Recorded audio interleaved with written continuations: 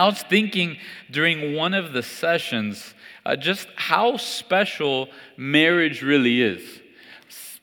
For many of us, the person that we are is in many different places, many different scenarios. Many of us wear different hats.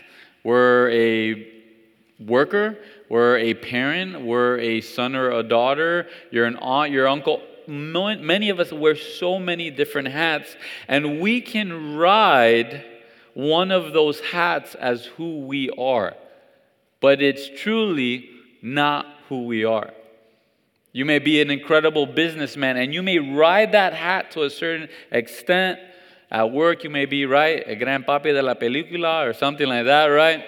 You're all that. You do all the business deals. You're the big guy. You're the big person. For some of the ladies, maybe you're at a certain club and you run it and everybody looks to you. You're the leader. You're the boss in that place. Everyone thinks you have it all together. You are that girl boss that everybody wishes they could be.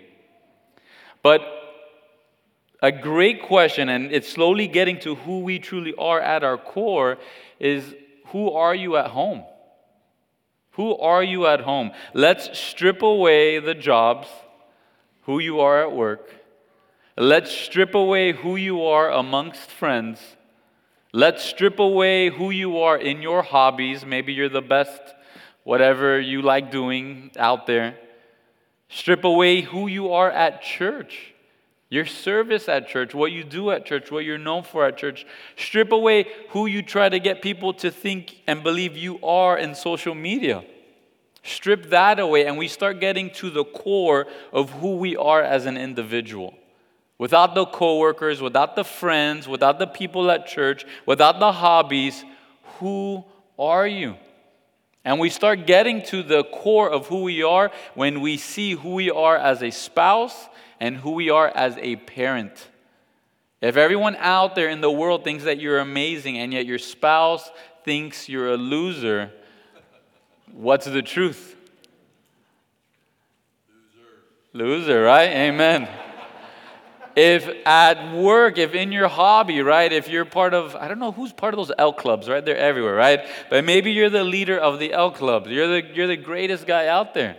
But your kids, they can't stand you and they want nothing to do with you. Who are you truly?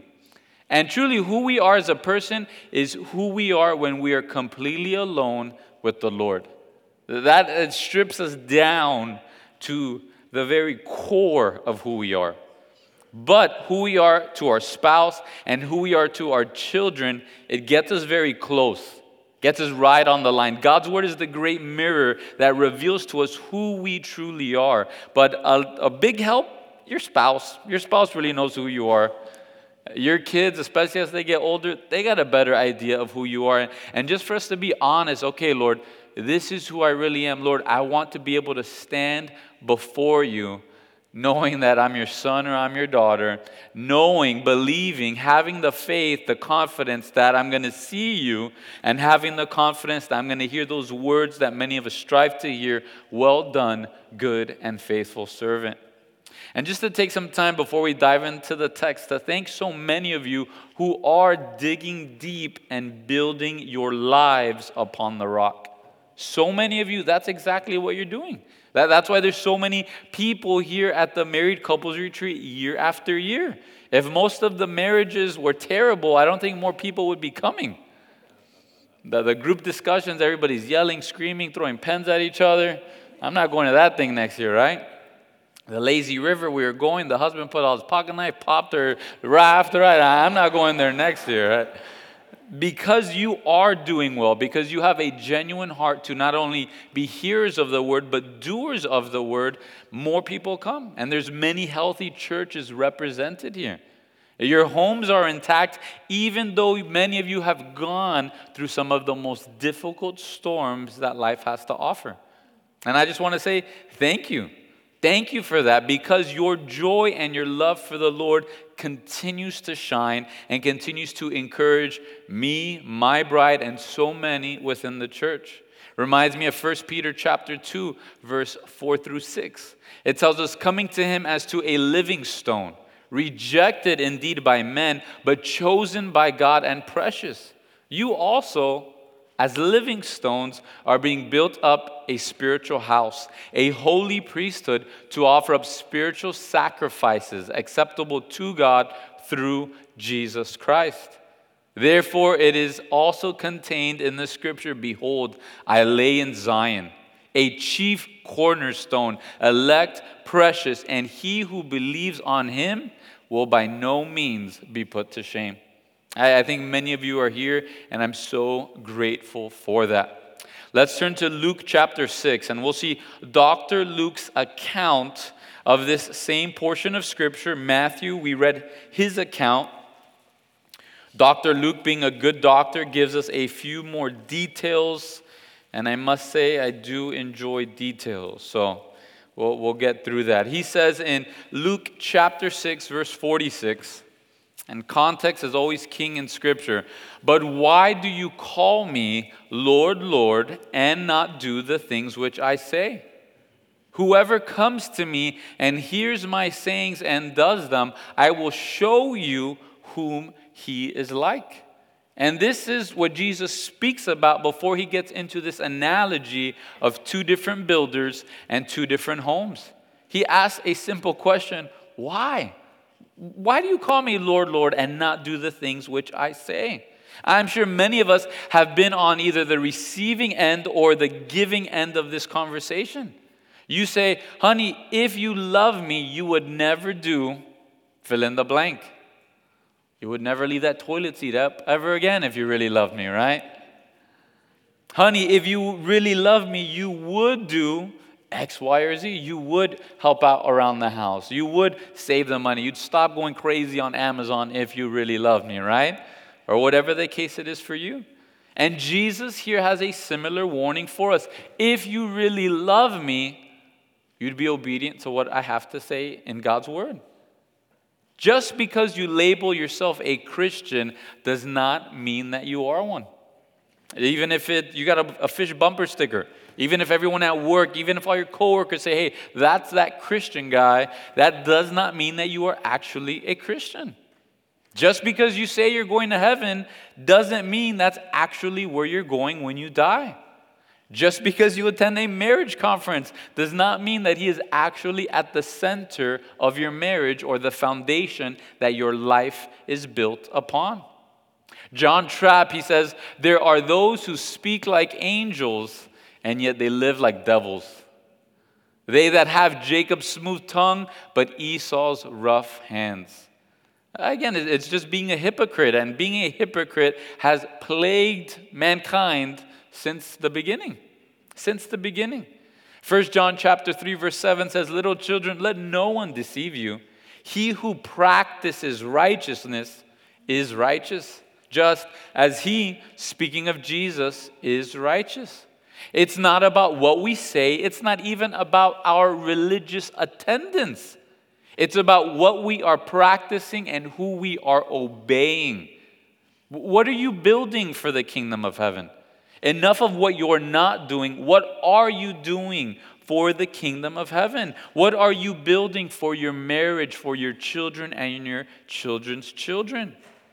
A great question here. I know there's a lot of CPAs, a lot of CFOs here, a lot of people that know business and money. Question for you.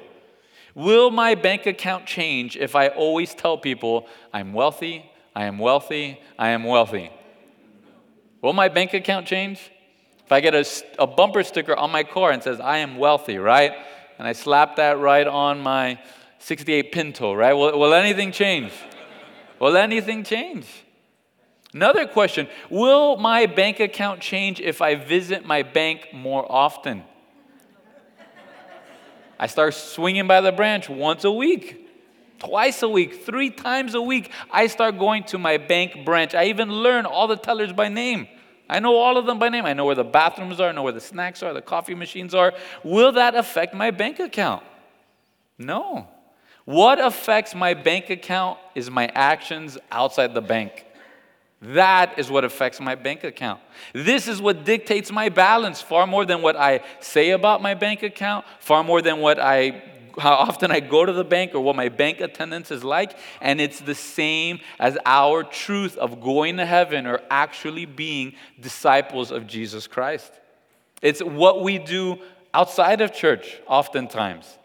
It's who we are when we're absolutely alone and not even our spouse is watching.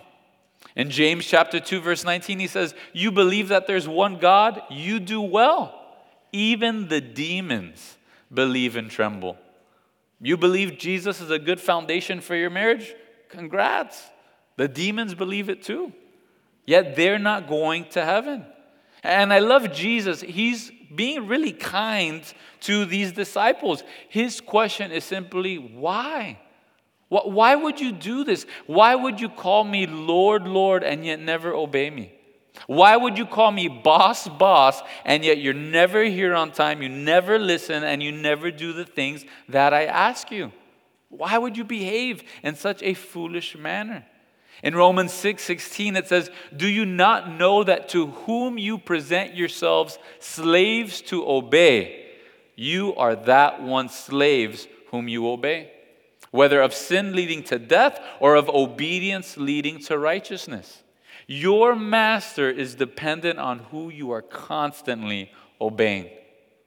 That's who the master of my life is.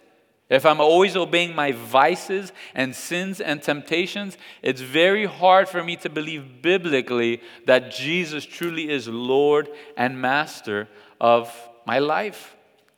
It's simply change your name or change your conduct. And Jesus' desire is that you would change your conduct, that you would start obeying His word.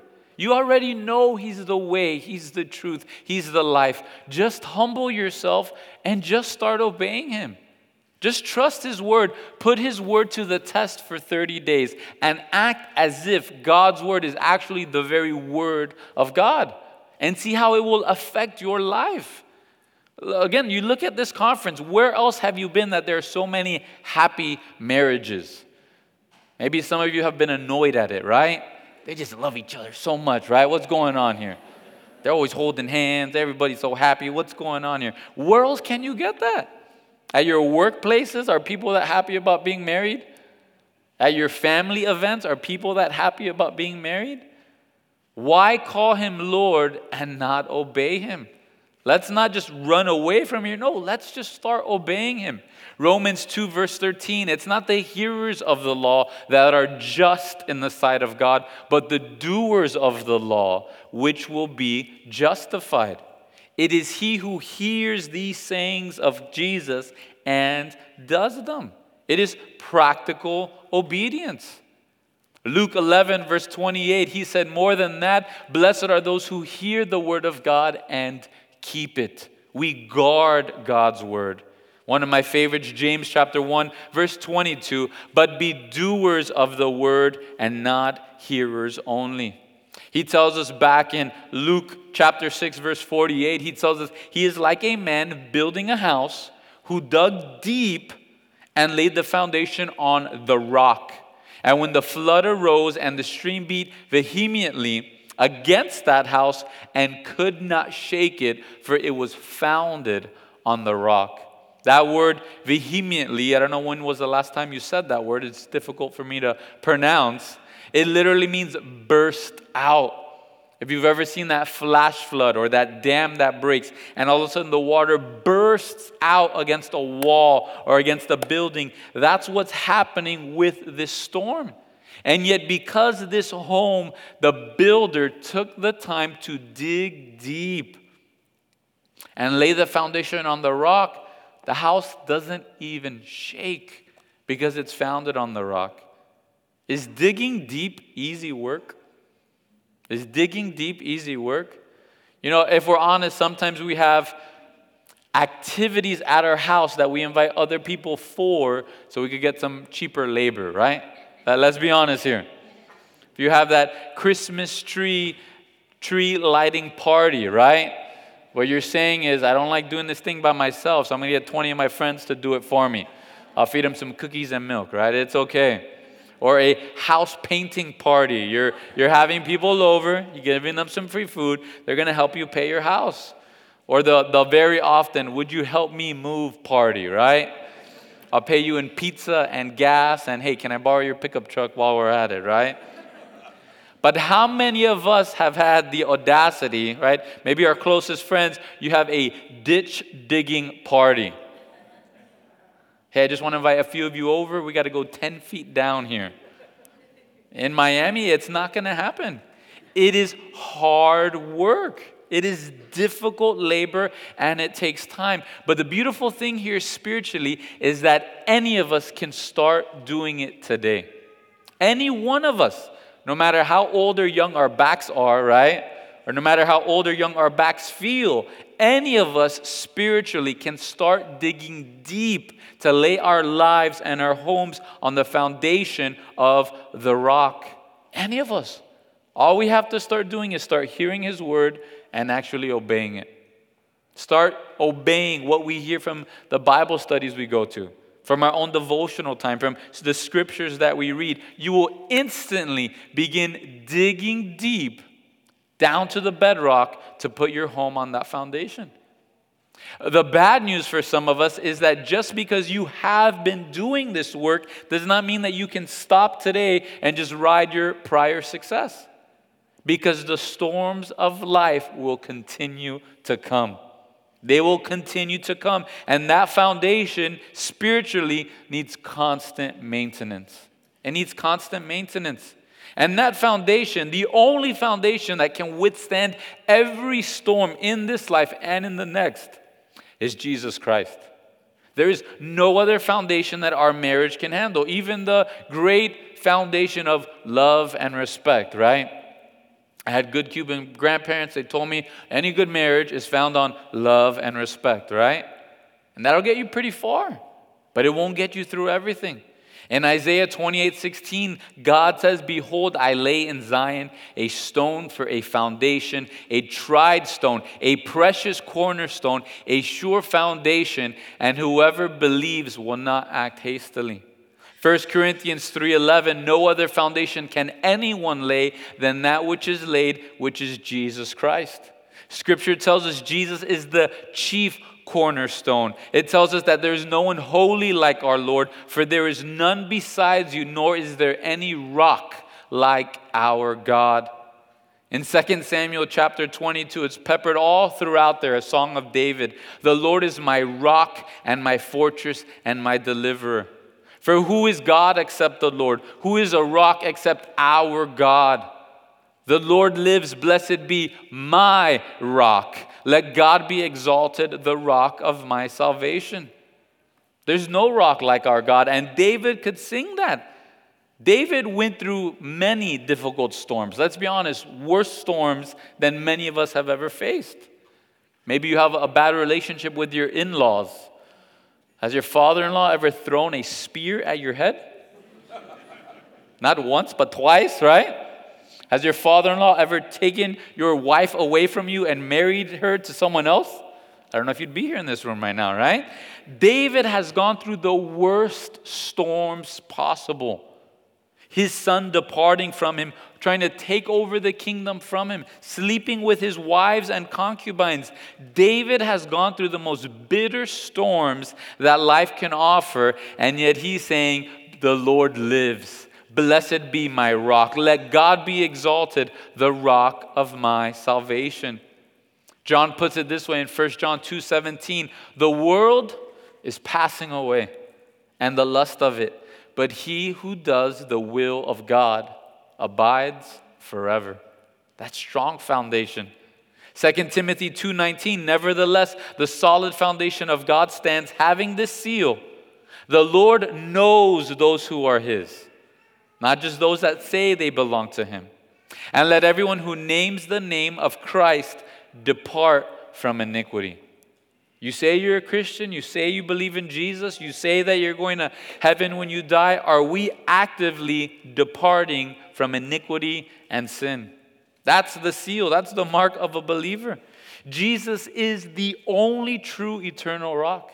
He is the only fortress that we can run to, no matter the storm, no matter the situation. And compared to him, every other foundation is sinking sand. Every other foundation. He's the only foundation that will get us through each and every storm. We're going to take a little bit of time here to see what are we building upon this foundation of Jesus Christ. And a little bit of a tangent here. 3 pillars that I think are greatly lacking within many Christian homes. Just 3 pillars. Number 1 is biblical and loving confrontation. Biblical and loving confrontation. Scripture lays it out so simply for us in Matthew 18:15. Moreover, if your brother sins against you, go tell your mom. No. Moreover, if your brother sins against you, go and tell your coworkers at happy hour. No, if your brother sins against you, go and tell him his fault between you and him alone. And if he hears you, you've gained your brother. You've gained your sister. You've gained your spouse back. You've gained your husband back. You've gained your wife back. But so often, instead of just telling our spouse their fault, we sort of just stew on it, right? And ladies, if we're being a little bit honest here, you expect your husband that has been so foolish up until this point to all of a sudden have so much wisdom that he realizes exactly where he's been foolish. You should know what you've done to me, right? It doesn't say this in Scripture. Go and ask him, do you realize what you've done to me? No, go and tell him lovingly and kindly before you're stewing, before you're steaming, before you start getting into the argument and now you blow up and you start adding adjectives that are not true.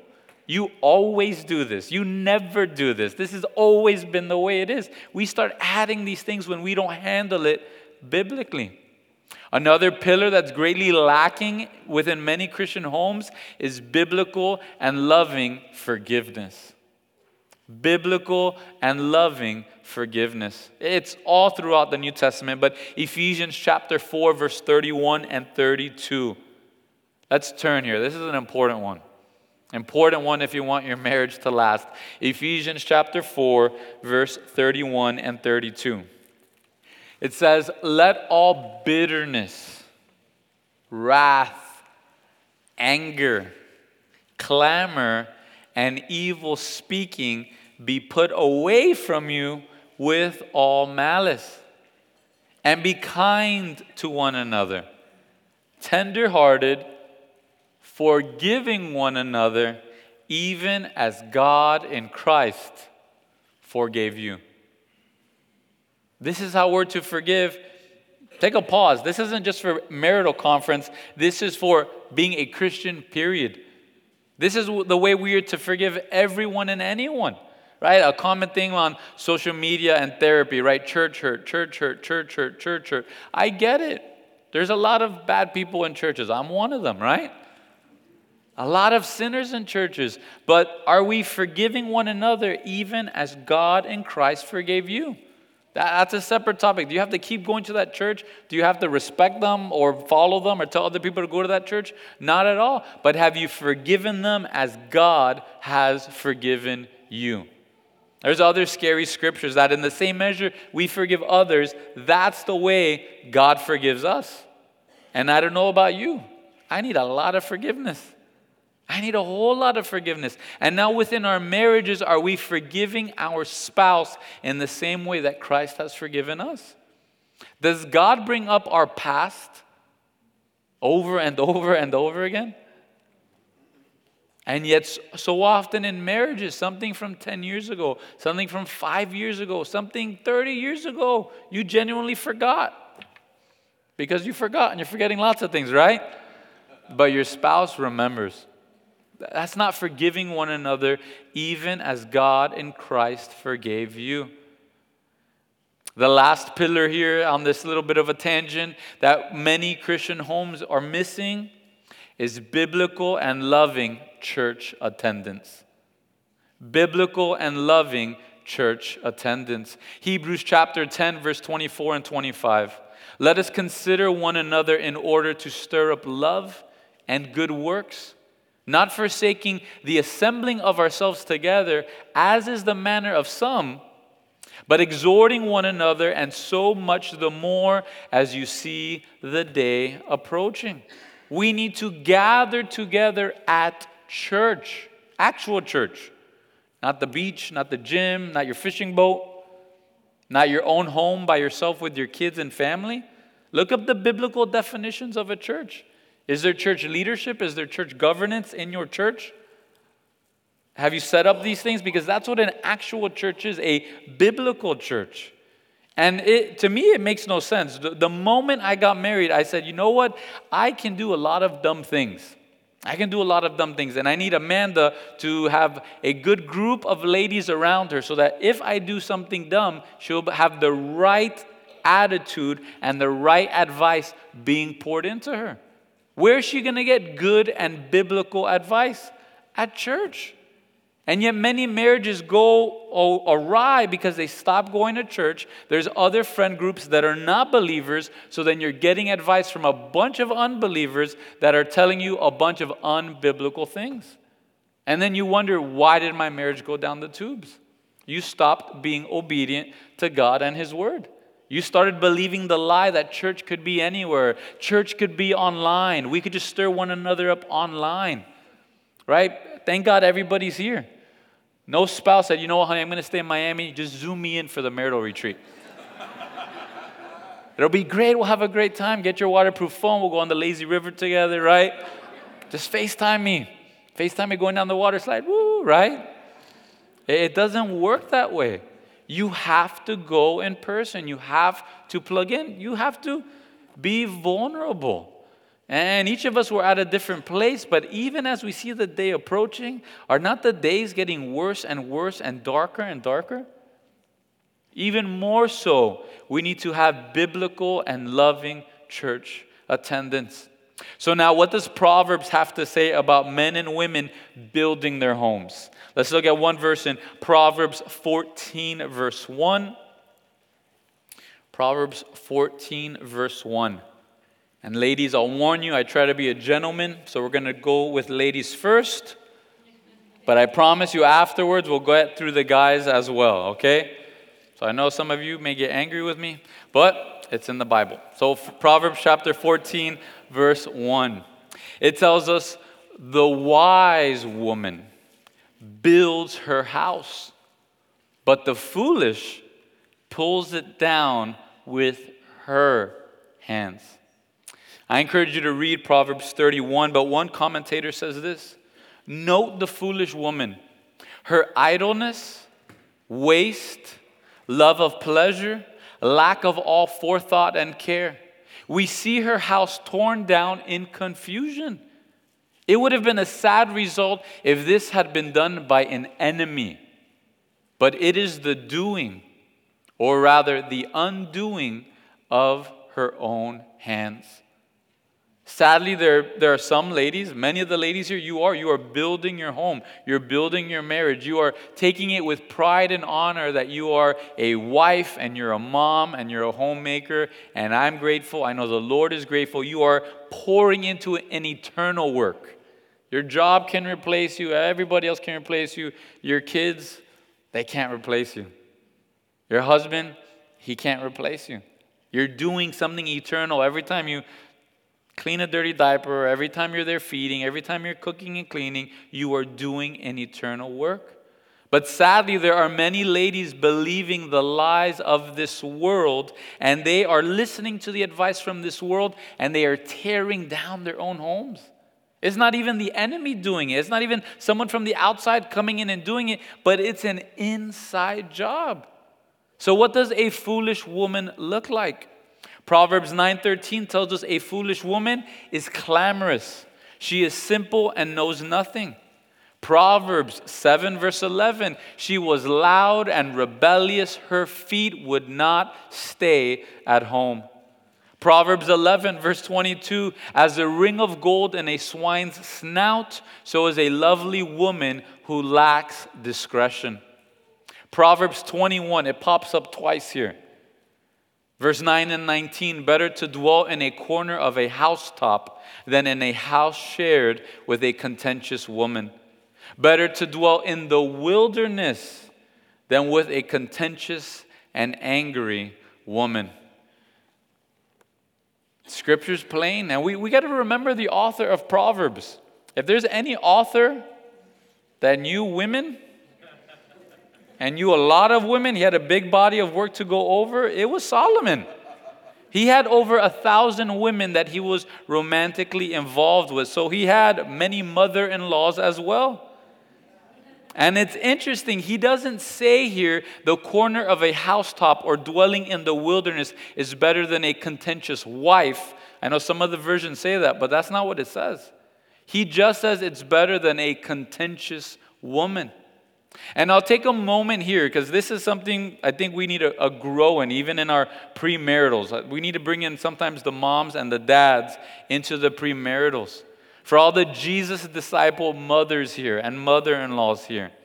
If you're not aiding your sons and daughters in being obedient to the words of Jesus, in Matthew 19 verse 5, for this reason a man shall leave his father and mother and be joined to his wife, and the two shall become one flesh.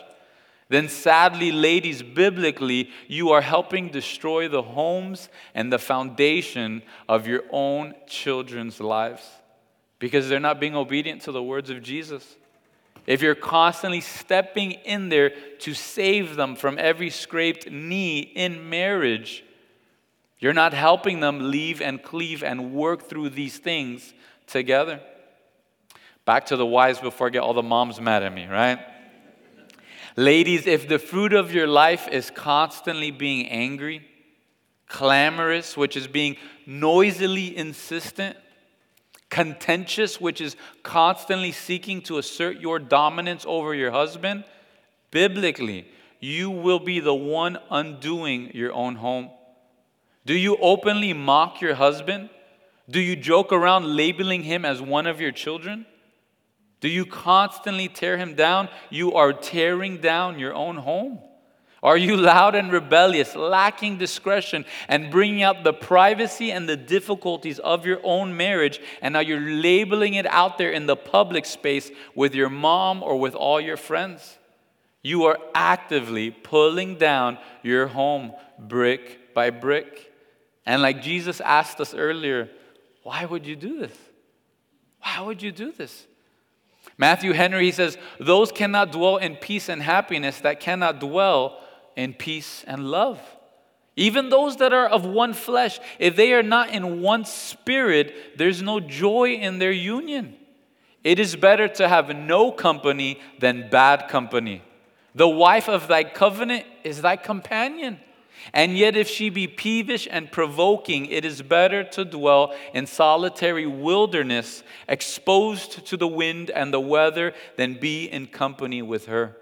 A man may better enjoy God and himself in a wilderness than among quarrelsome relations. And ladies, if this has been you, just be humble and repent. Hey, honey, I'm sorry. Would you forgive me? Lord, would you forgive me? And just start building that foundation. Start digging deep. Now for the men, Proverbs 24, verse 3 through 4. It tells us, through wisdom a house is built, and by understanding it is established.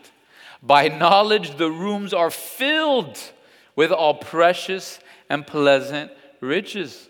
Men, are you building your home? Or are you destroying it or running away from the responsibility of it?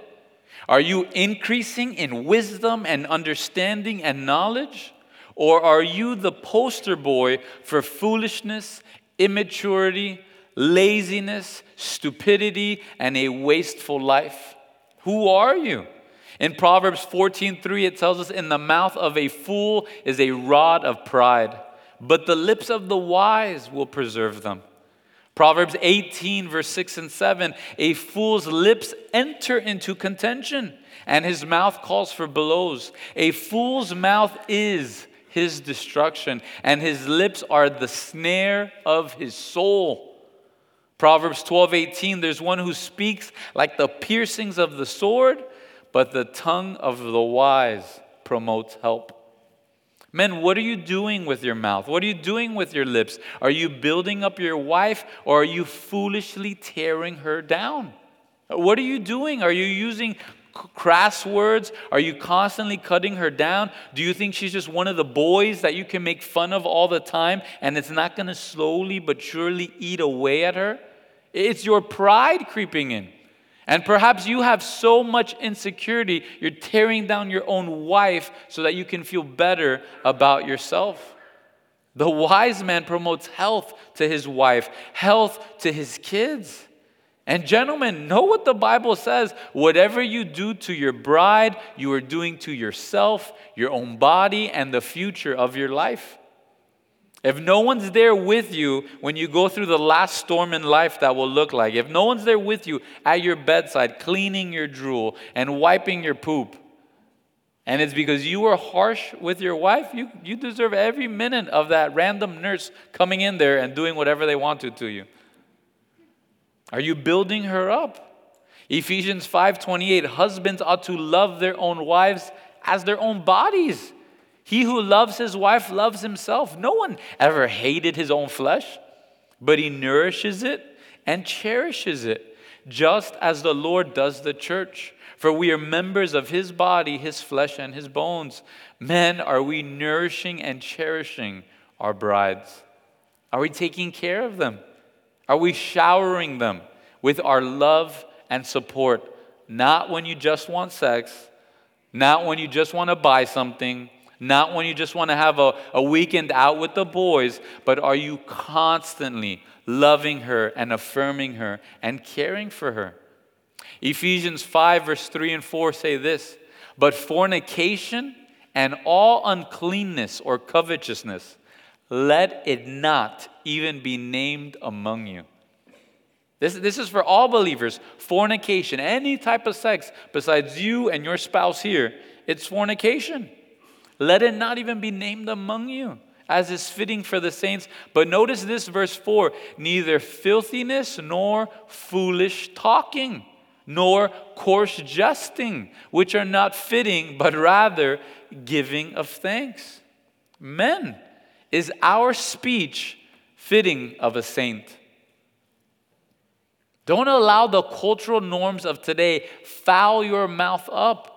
Be the foundation that you're building in your life, digging deep and pouring into the rock, which is Jesus Christ. And maybe you're having a difficult time seeing in the mirror who you really are. Maybe you've told yourself, he likes it when I'm bossy. He loves it when I'm bossy and tell him what to do at all hours of the day, right?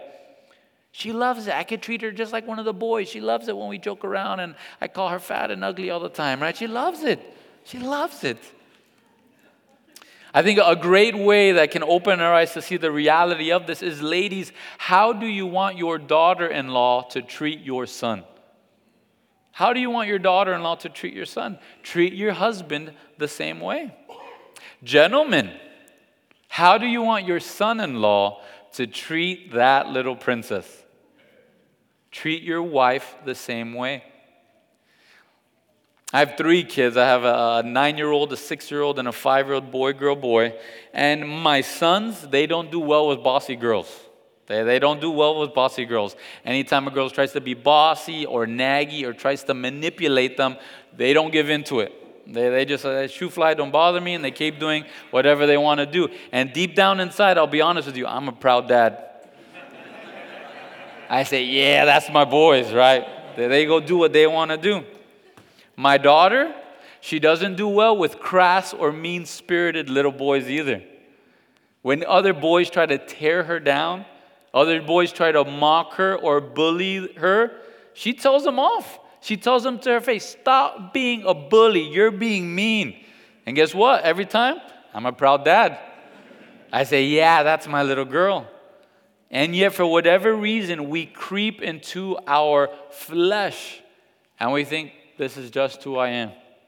This is just what my marriage has come to. Be wise and be biblical. Follow the scriptural mandates. Luke 6:31, just as you want men to do to you, you also do to them likewise. And think about what your wife enjoys, right? I love it going fishing every weekend, so I'm going to take her fishing every weekend, Zach, right? And not the case. I love just going to the mall and just talking all the time, right? I'm just going to take him with me and we're just going to talk all day long, right? No, try to figure them out. Try to love on them and see what they enjoy doing. Back to the men here, Proverbs 12, 15 and 16. The way of the fool is right in his own eyes, but he who heeds counsel is wise. A fool's wrath is known at once, but a prudent man covers shame.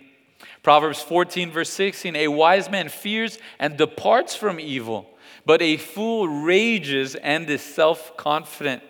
A quick-tempered man acts foolishly, and a man of wicked intentions is hated. Proverbs 18:2. A fool has no delight in understanding, but in expressing his own heart. Proverbs 28:26. He who trusts in his own heart is a fool, but whoever walks wisely will be delivered.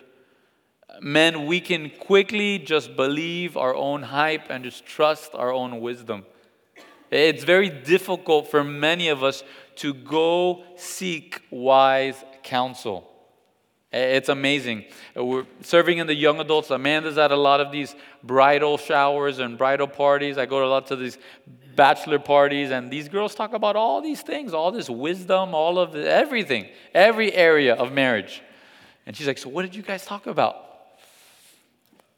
Not that much, right? We had a good time, gave a couple nuggets of wisdom, we played top golf, and we went home, right? It was awesome.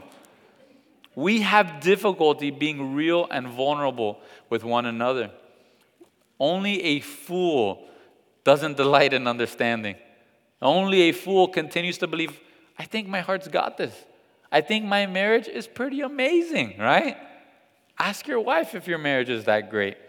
Ask your kids if your marriage is really that great. One of the key things for many of the men here is found in Jeremiah 4, verse 22. Here the Lord says, for my people are foolish, they have not known me. They are silly children, and they have no understanding. They are wise to do evil, but to do good, they have no knowledge. Men, do you know Jesus Christ? Now, do you know about him? Now, do you know of him? Do you know him, as was mentioned to us in the guys' session? Do we know him? Because if you don't know him, you will become more and more foolish. Jesus is wisdom personified. Jesus is love personified. Jesus is sacrifice personified. If we don't know him, we will be so foolish. We will have no understanding. We are wise to do evil. We know how to do a bunch of evil things. But to do good, you have no clue. It's from a lack of knowing Jesus Christ. Stop always having your wife drag you to church, and you encourage her and encourage the kids to go to church. Stop having your wife constantly nagging you. Hey, would you read the Bible with me? Would you read the Bible with the kids? Would you pray with me? Would you pray for the kids? Start doing it. We're quickly blinded by so much noise as men, if we're honest. Whether it's the video games, pouring your life into something that is not real. Not real. You're not leveling up in life. You're just wasting life away. Even the other people we cheer for, those sports guys, they don't care about me. It's fun to watch it. We relax doing it. But if your whole life is about another team or another person or another thing, and yet your wife is withering away, it's a wasteful life. Level up in something that is eternal. And the way you pour into your wives, the way you pour into your kids, you're actually pouring into something that is going to outlive you. And is there anything we want more than that? To have a legacy. To have a legacy. Hey, my dad was this sports fan. My dad really liked that. Is that what you want them saying at your funeral? Or man, my dad showed me how to love. My dad showed me how to be a man. My dad showed me how to love Jesus Christ. I'm the man I am today because of my dad. Is that what's going to be said of you? And if that hasn't been thus far, if you've failed up until this point, that's why I encourage men and women, start serving at church. Because maybe you blew it. All your kids are older. You can start having that spiritually with young adults, with youth, and with children's ministry. And then at your funeral, there could be many people there saying, man, I am who I am because of that man's testimony. I am who I am because of that man's testimony. We'll go back to our main text, Luke chapter 6, verse 49.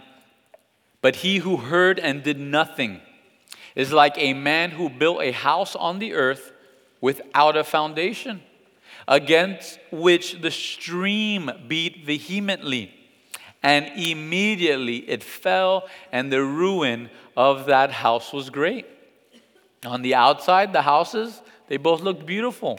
One was even beachfront property, right?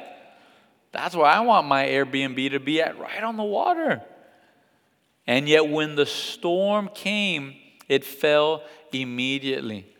And sometimes we start playing with sin. We start playing with sin and we think, okay, I didn't get caught. All right. Oh, I did a little bit more. No harm, no foul. Oh, I went a little bit deeper. Hey, nothing bad has happened yet. And then the storm of life comes and you get swept away. You get swept away. And family, the storms and trials will come.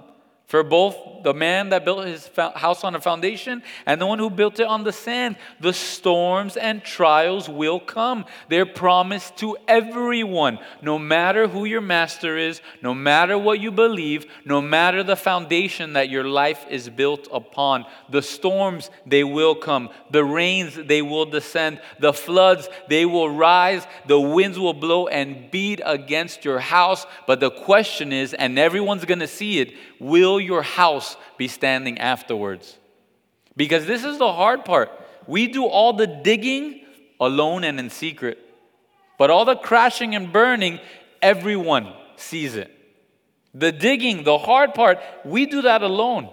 We do that alone in our devotional life with Jesus, hearing His word and being obedient to it. But the great crash or the great standing, everyone will see. It's all dependent on what our house and our life is built upon. They'll shake us to our foundation, yet the man that built his house on Jesus Christ, it says his house isn't even shaken. And on the outside, you may both look just as spiritual. On the outside, maybe your church attendance is even higher than the person next to you. But are you obedient to the words of Jesus Christ? It will be revealed when the storms of life come. When you have that bad news, when you get laid off from work, when you have a bad day at work, a little baby storm, and some people, they blow up, the whole house falls down because they got your order wrong at Starbucks, and oh Lord, why you give me these battles, right? The storms of life, they'll come. A car accident, an injury, bad health, a son or a daughter passing away, a mom or a dad passing away. These are the storms of life. And depending what your foundation is, right? Maybe therapy is your foundation. Maybe it's respect and love is your foundation. Maybe it's you scratch my back, I scratch yours foundation. Maybe it's, hey, you do what I tell you to do, and then we'll have intimacy, and that's your foundation. It'll get you to a certain point, but sooner or later, that house is going to slip on out of here on sinking sand.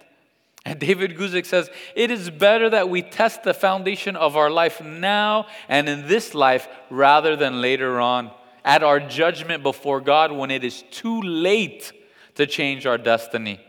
My wife told me a quote this week, eternity is a long time to be wrong. It's a long time to be wrong. I should have listened to that kid at that retreat, man. Look where I'm at now. Proverbs 10:25 tells us, when the whirlwind passes by, the wicked is no more, but the righteous has an everlasting foundation. Again, family, there's only one foundation that gets us through the great storms of life, and there's only one foundation that will get us through every storm in this life and in the next. Whether it's a terrible injury, whether it's a death in the family, whether it's your spouse sinning against you and being able to forgive them. You put our whole house on what? You blew the whole bank account? You bet, you gambled your whole life on Bitcoin? Or whatever the case is, right? You went into a business deal with your cousin? Are you kidding me? But if your house is built on the Lord, if you're attending church, if you're able to talk to each other and have those difficult conversations with one another, if you're able to forgive each other biblically and lovingly, you will get through those storms. But if your house is not built on that foundation, you will slide on out of here. And then there's the one final storm in life that each of us will go through, yet we think about it so little. We think about it so little, and sadly, there are some marriages that we guilt one another. Honey, you can't die first because I'll never be able to survive without you. Is that biblical? You see, if our foundation is on Jesus Christ, even though maybe that is the greatest storm in life, there are many men and many women that have had their foundations built upon Jesus Christ, and they're able to survive even their spouse passing away before them. Have we wrestled with the Lord with that? Hey, Lord, I'm okay with anything. Whatever you do to me, whatever you do, Lord, to my kids, whatever your will is, Lord, I trust in you. But the great storm in life is death itself. And there's only one foundation that's going to get you through that storm. The book Pilgrim's Progress, it paints heaven as the celestial city. And the only way to the celestial city, the only way to see the lover of our soul, the only way to see the one who died for us, the only way to see the one who knit us in our mother's womb, the only way to see the people that we've loved, that have gone before us, that truly were sons and daughters of our King, is to go through the great river of death. That's the only way. The main character in Pilgrim's Progress, he's told, you must pass through this river or else you cannot arrive at the gate of the city. And as Christian begins going through the water, he's immediately overcome. He begins to panic. He begins to scream. The billows are going all over my head and the waves are going over me. The sorrows of death have totally compassed me. I'm not going to see the land that flows with milk and honey. And death is the greatest storm and the greatest step of faith that anyone will go through. And yet all of us have to go through. Yet Christian's partner there with him going through that storm, he says, be of good cheer, my brother. I feel the bottom and it is good. You see, that's the only way, as Luke 6:48 tells us, a man building a house who dug deep and laid the foundation on the rock, and when the flood arose and the stream beat vehemently against that house, it could not shake it. This house is literally in the middle of the flood. This house is literally in the middle of the waves and the roar and the storm, and yet it's not shaken. There's that great picture of a lighthouse with this huge storm hitting in. You see the light keeper of the lighthouse there in there. If our life is built on the rock that is Jesus Christ, we will be able to get through every storm, including the greatest storm that every single human being has to go through. He continues to encourage Christian. He says, waters are no sign that God has forsaken you, but are sent to try you, whether you will call to mind that which heretofore you've received of his goodness, and live upon him in your distresses. Family, I encourage you, build your life. It's us individually, but build your home on the rock that is Jesus Christ. It's the only rock that's going to get us through every single storm. And the only way we build on that foundation is not just hearing his word, it's doing his word. It's being obedient to it. Acts chapter 20, verse 32, it says, so now, brethren, I commend you to God and to the word of his grace, which is able to build you up and give you an inheritance among all those who are sanctified. If our life is built upon God and built on his word and built on his grace, we will be built up in this life, and we have an inheritance awaiting us in the next life as well. Psalm 127 says, unless the Lord builds the house, they labor in vain who build it. Unless the Lord guards the city, the watchman stays awake in vain. It is vain for you to rise up early, to sit up late, to eat the bread of sorrows, for so he gives his beloved sleep. Behold, children, their heritage from the Lord. The fruit of the womb is a reward. Like arrows in the hand of a warrior, so are the children of one's youth. Happy is the man who has his quiver full of them. They shall not be ashamed, but shall speak with their enemies in the gate. See, this is the joy that we have. We can be co-laborers with the Lord. Not only is he our foundation, but he puts on the hard hat and he says, hey, I'll help you out here. I'll help you out here. I'll help you build your house. Are you willing to take your cues from me? Are you willing to humble yourself and listen to me? And again, family, the encouragement is that anyone today can start digging deep and making sure their lives and their home and their marriage is truly founded upon the rock. Any of us here. All we have to do is humble ourselves and repent and believe that he is the Son of God. Believe that he came and died for us. He took our place. He took my sin and my shame. Believe in the Lord and repent. Trust in him. Trust that he's the only way to heaven. And begin trusting his word, and you will be building your life upon that rock. Hey, if the worship team will come up, we'll go ahead and pray. Spend a little bit of time in worship and have communion together. Lord, we thank you so much, Lord. We thank you for just your mercy and grace towards us, Lord. Lord, how often I've been so rebellious, Lord. I've been so stubborn, and yet you're so gracious and merciful to me. Lord, I pray for every one of the men here, every single one of the women here, Lord, that we would just take that step of faith, Lord, that we would trust in you, Lord. We would trust in this great foundation, this cornerstone that has been laid since before time began. Lord, strengthen us. It's only a work of your Holy Spirit that we can truly trust in you, Lord, and we can truly dig deep and lay that foundation upon you. So, Lord, we just love you and we thank you, Jesus. It's in your precious name that we pray. Amen.